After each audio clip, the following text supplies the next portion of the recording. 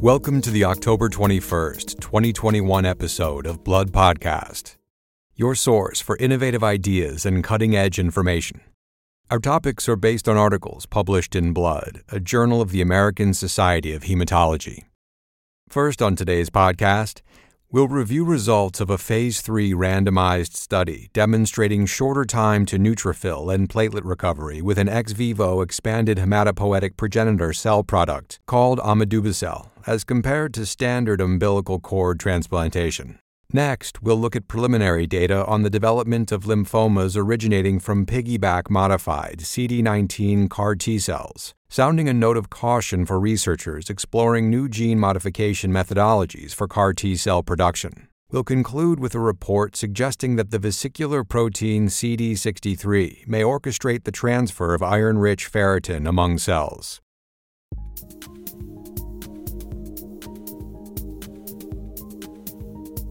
The first research article is entitled Omidubicel versus Standard Myeloablative Umbilical Cord Blood Transplantation, Results of a Phase 3 Randomized Study, by Mitchell Horwitz of Duke University Medical Center and co-authors. In this multi-center randomized trial, transplantation with omidubicel demonstrated faster neutrophil engraftment as opposed to standard umbilical cord grafts. Patients undergoing transplantation with omidubicel also experienced fewer early bacterial and viral infections, spent less time in the hospital, and had faster platelet recovery. In their research article, Horwitz and co-authors describe omidubicel as an important new source of hematopoietic stem cells for use in allogeneic hematopoietic stem cell transplantation, particularly for non-white patients who are underrepresented in donor registries. Umbilical cord blood transplantation has met with high rates of success in pediatric populations. However, its use in adult populations has been associated with increases in early treatment-related morbidity and mortality due to delayed hematopoietic recovery and immune reconstitution. Results in adults have improved due to the use of double umbilical cord units, refined conditioning regimens, and better supportive care. However, delayed hematopoietic recovery remains an issue.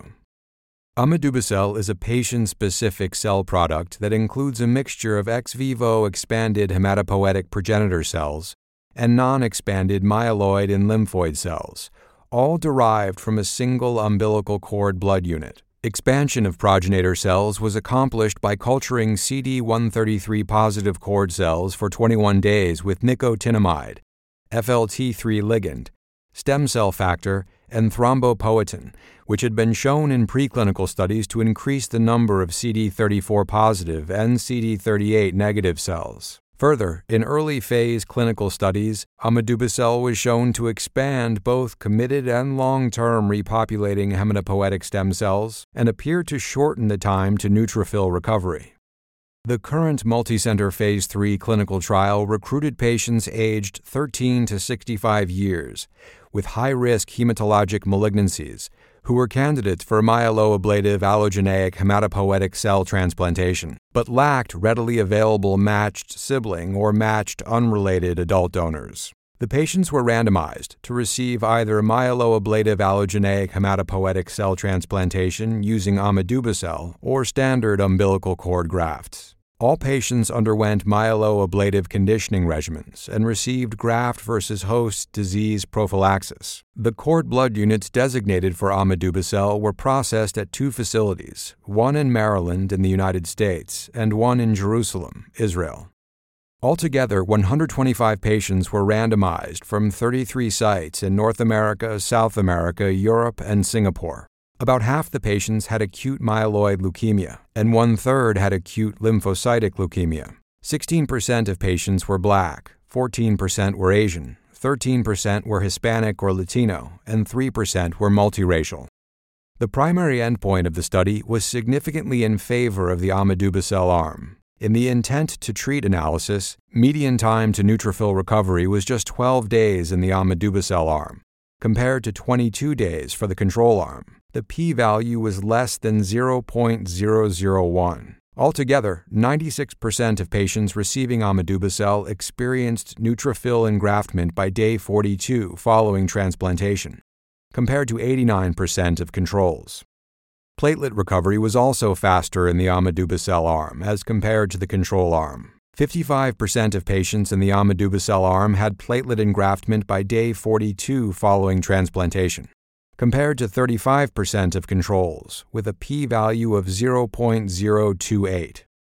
Looking at the first 100 days following transplantation, patients receiving omidubicel spent less time in the hospital as compared to those receiving standard umbilical cord blood grafts. Also, over the first 100-day time period, 37% of omidubicel-treated patients had grade 2 to 3 bacterial or invasive fungal infection, as compared to 57% for patients treated with a standard umbilical cord graft.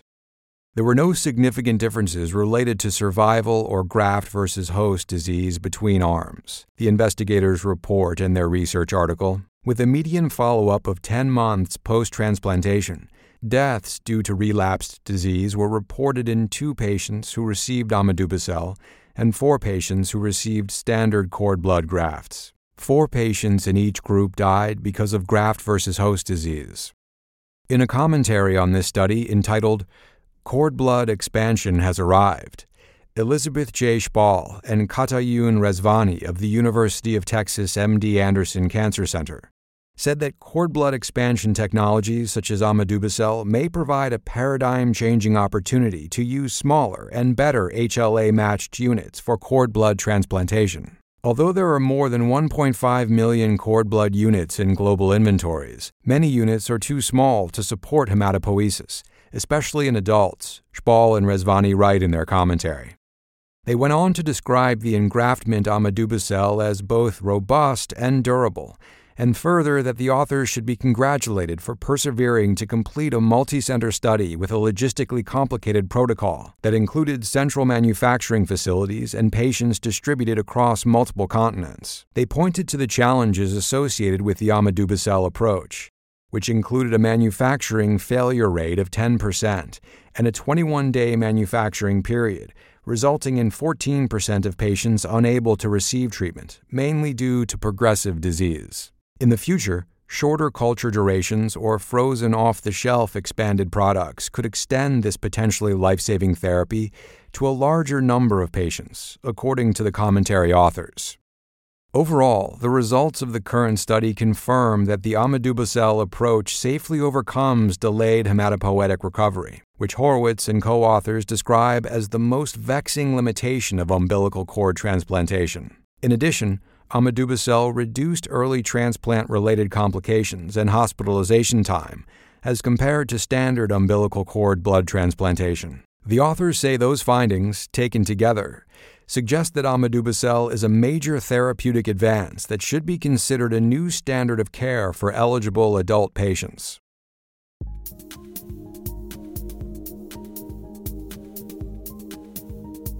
Next, let's turn to a research letter entitled "Development of CAR T-cell lymphoma in 2 of 10 patients effectively treated with piggyback-modified CD19 CAR T-cells." The first author is David C. Bishop of the Department of Hematology and the Blood Transplant and Cell Therapies Program, Westmead Hospital, Sydney, Australia. In this letter, Bishop and colleagues report details of lymphomas that originated from CAR T-cells produced with the piggyback transposon system. The cause of the malignant transformation remains unknown, according to the investigators, who have voluntarily suspended further human trials until further investigations into pathogenesis are completed. By way of background, it is known that the CD19 CAR T-cells manufactured using viral vectors are remarkably effective in the treatment of B-cell malignancies. However, manufacturing individualized autologous products with viral vectors is costly and results in treatment delays, as well as potential contamination with malignant B cells. Furthermore, manufacture is not feasible in patients with insufficient T cells. By contrast, the piggyback transposon system is an inexpensive, high-capacity, non-viral alternative for generating CAR T cells, using an allogeneic donor, according to Bishop and co-authors. Accordingly, the investigators launched a first-in-human Phase 1 clinical trial of donor-derived CD19-specific CAR T-cells produced using the piggyback transposon system to insert the chimeric antigen receptors into T-cells. That study included 10 patients who had B-cell malignancies that relapsed or persisted following matched related allogeneic hematopoietic stem cell transplantation. 9 of 10 patients survived at least 28 days and thus were evaluable for response.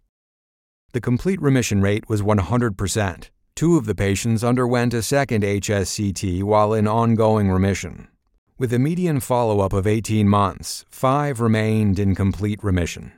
The longest duration of remission at cutoff was 27.4 months. Overall survival ranged from 6 to 29 months, with median overall survival not reached.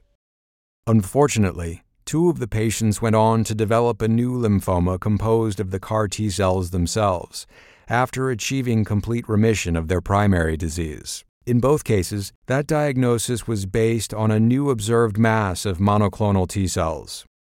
In the first patient, the mass was first detected on PET-CT about 3 months after treatment, and the diagnosis was established at 15 months, following multiple biopsies. The patient was treated with cyclophosphamide, vincristine, and prednisolone, leading to a transient response.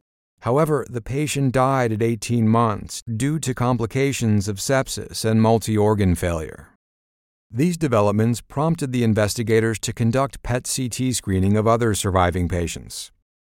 They found 1 patient with confirmed CD19 CAR T-cell lymphoma at 11.5 months after treatment. That patient received 4 cycles of augmented CHOP and proceeded to a second allogeneic HSCT. As of this report, the patient remained in remission for both the initial B-cell malignancy and the CAR T-cell lymphoma at 23.2 months. A detailed analysis of the first patient's lymphoma is reported in a separate manuscript in the current edition of Blood. That manuscript is entitled Investigation of Product-Derived Lymphoma Following Infusion of Piggyback-Modified CD19 Chimeric Antigen Receptor T-Cells by Kenneth P. Micklethwaite of Westmead Hospital in Sydney and co-authors. Micklethwaite and co-colleagues report that the first patient's CAR T-cell lymphoma was composed of CD4-positive CAR T-cells with variable CD3 expression.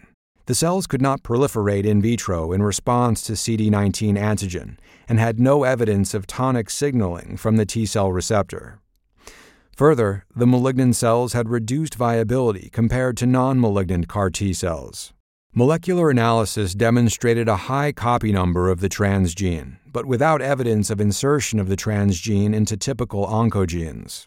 They also identified structural changes, including altered genomic copy number and point mutations unrelated to insertion sites.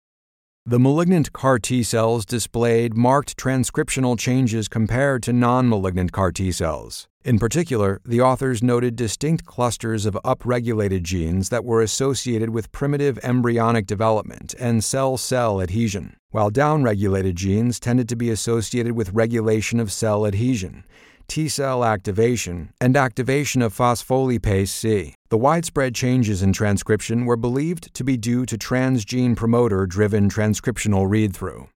In a related commentary on these reports, authors state that the development of CAR T-cell lymphomas was unexpected. That's because the piggyback transposon integration sites overlap considerably with integration sites of retroviral vectors, which have a proven safety record in CAR T-cell therapy. According to authors Matthew H. Wilson of Vanderbilt University Medical Center in Nashville, Tennessee, and Stephen Gottschalk of St. Jude Children's Research Hospital in Memphis. The finding of CAR T-cell lymphomas in this study is of great concern, but should not deter future development of transposon-based gene delivery systems, according to Wilson and Gottschalk. On the contrary, they said the findings should spur research into safer transposon systems. That would mirror what happened about a decade ago when reports of retroviral-induced leukemias in gene therapy studies for immunodeficiencies led to the development of safer viral vectors. While the precise mechanism of CAR T-cell transformation remains unknown, investigators felt it was important to release this preliminary data as a cautionary note for other researchers exploring new gene modification technologies for the production of CAR T-cells. They hope that work using this transposon-based system will cautiously resume once they have a complete understanding of the mechanisms that led to malignancy.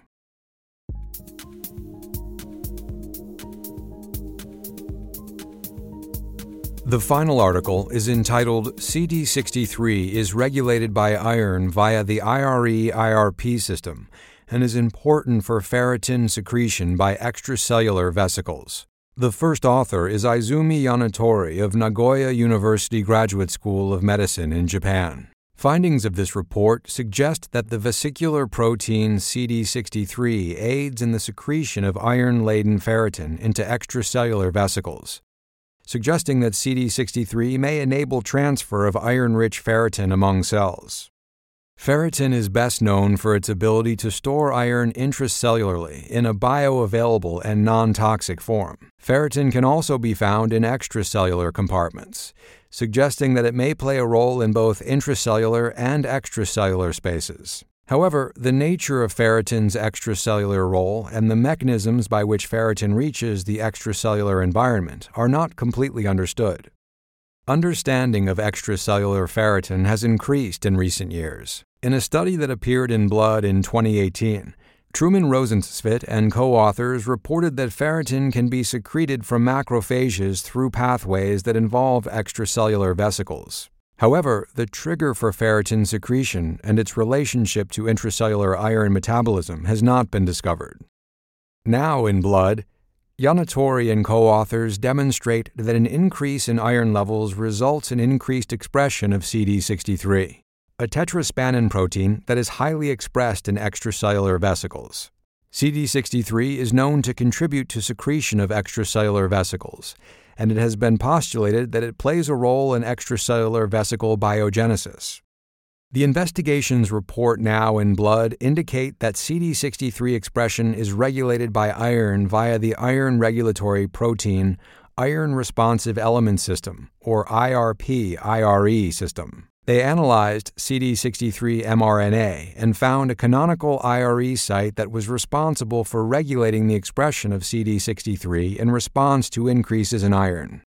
Furthermore, they found that cellular iron loading markedly increased expression of CD63 and increased secretion of CD63-positive extracellular vesicles containing ferritin. Central to the process was nuclear receptor coactivator 4, or NCOA4. They observed two distinct pathways with regard to this cargo receptor. In iron-poor cells, NCOA4 directly binds to iron-containing ferritin, which is incorporated into autophagosomes to initiate ferritinophagy. In iron-loaded cells, ferritin associated with NCOA4 leads to extracellular secretion of ferritin through CD63-positive extracellular vesicles.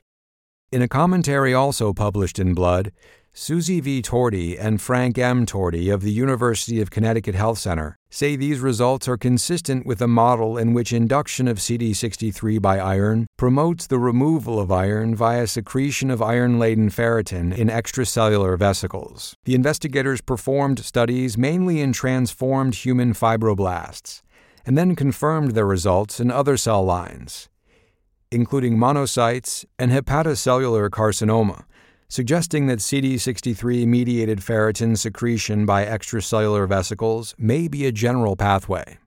However, further confirmation of the pathway is needed, since only transformed cells were studied, according to the commentary authors. Nevertheless, these findings are consistent with previous studies demonstrating that breast cancer cell secretion of ferritin in extracellular vesicles reduced the sensitivity of breast cancer cells to ferroptosis, a form of iron-dependent cell death. Taken together, the findings by Yanatori and co-investigators demonstrate that CD63, known to be involved in secretion of extracellular vesicles, is regulated by the IRE-IRP system. Under conditions of iron loading, intracellular ferritin is transferred via NCOA4 to CD63-positive extracellular vesicles, which are then secreted. This newly described mechanism provides further insight into the regulation of iron metabolism, especially with regard to the local cell-to-cell exchange of ferritin and iron. You have been listening to the Blood Podcast. For a list of additional authors, as well as more detailed articles and commentaries on which this podcast is based, please go to www.bloodjournal.org. Be sure to join us next week for another episode. Thank you for listening.